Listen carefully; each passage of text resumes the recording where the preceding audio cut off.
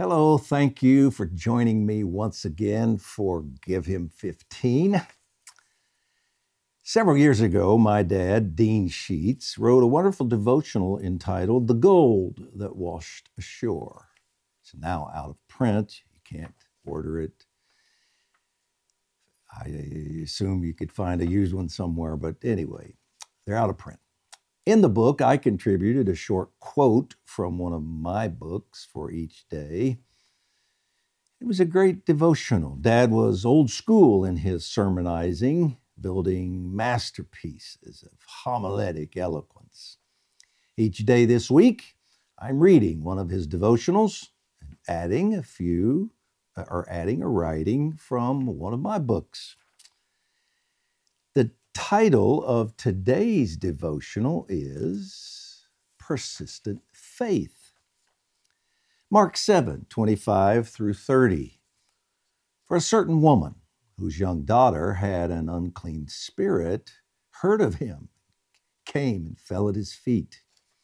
The woman was a Greek, a Syrophoenician by nation.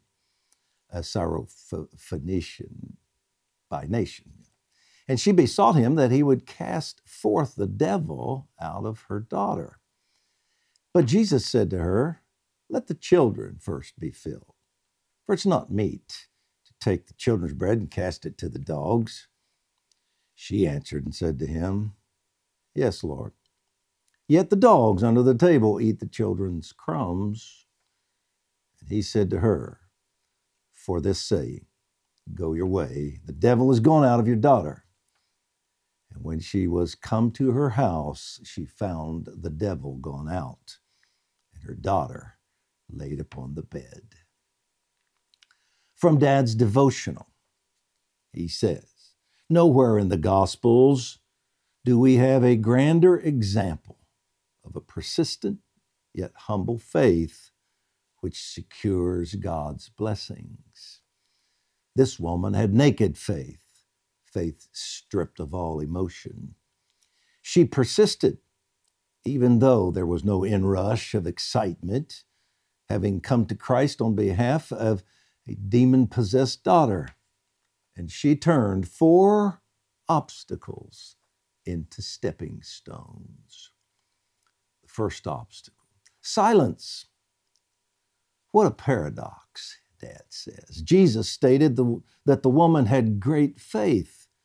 Yet, according to Matthew's account of this story, he initially answered her not a word.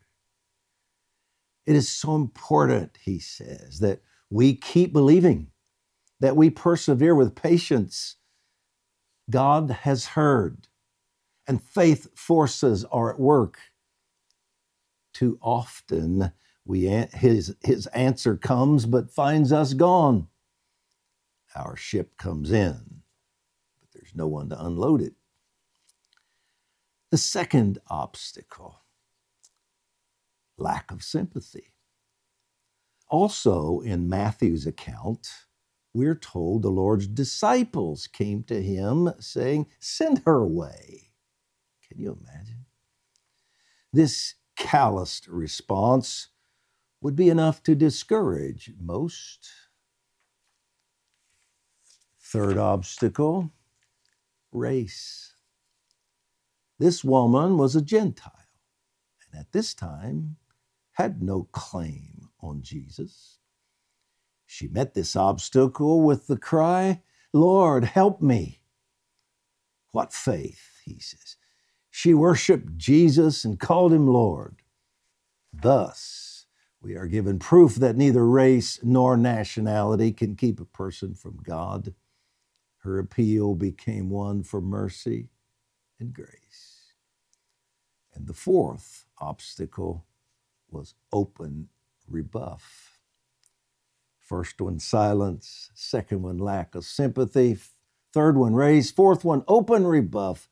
Jesus essentially said to her, it wouldn't be right to take the children's bread and give it to the dogs. Again, she had the right answer. Just give me some crumbs. That was enough for Jesus. The whole encounter suddenly exploded into her miracle. And then he says, please see that the prayer of faith is not compelling a reluctant Lord, but laying hold of his willingness. I'm going to read that again. Way to go, Dad. Well said. Please see that the prayer of faith is not compelling a reluctant Lord, but laying hold of his willingness. Great faith sees a light at the end of the tunnel yet to be built. It is also the impetus for our miracle, not the reverse. By faith, the walls of Jericho fell down. Not by the shout. The shout was the result of the faith. Brilliant. And I share from How to Pray for Lost Loved Ones. If there's not a deep, settled faith in you for the salvation of the one for whom you're praying, or anything else for that matter, please don't be intimidated. Your faith simply needs to grow. The Bible compares faith to a mustard seed. However, Jesus did not tell us we need faith the size of a mustard seed, though some translations mistakenly do so, but like, not the size of, but like a mustard seed. The point of Jesus' mustard seed parable is that faith begins as a tiny seed, but grows into a tree.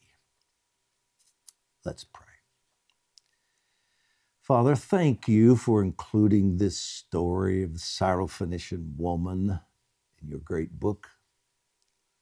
Her persistent faith and ability to see through the tests thrown her way are beyond inspiring. They're instructing. Somehow she knew.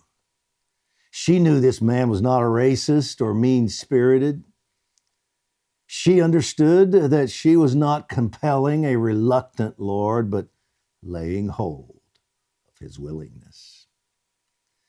Teach us not to be moved when you have not yet spoken. Your word speaks loudly, and we will wait for further instruction from Holy Spirit as long as it takes.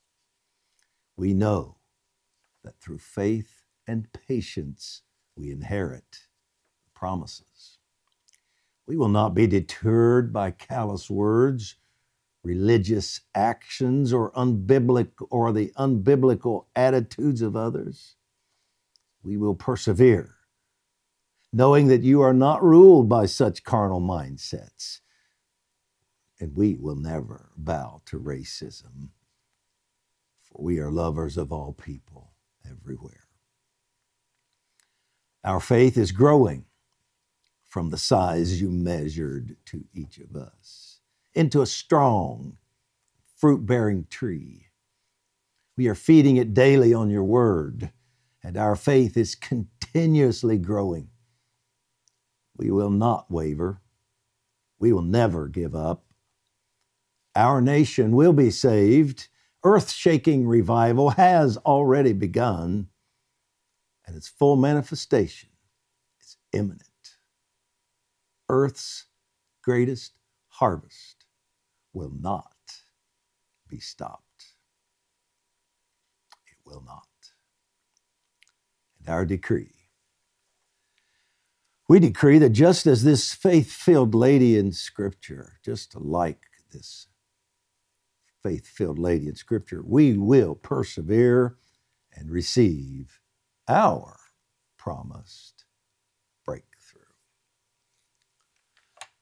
Amen. Amen. Thank you for joining me for this great devotional from Dad and a few thoughts of mine. I appreciate it, and hope you join us again tomorrow. We'll do it again. See you then.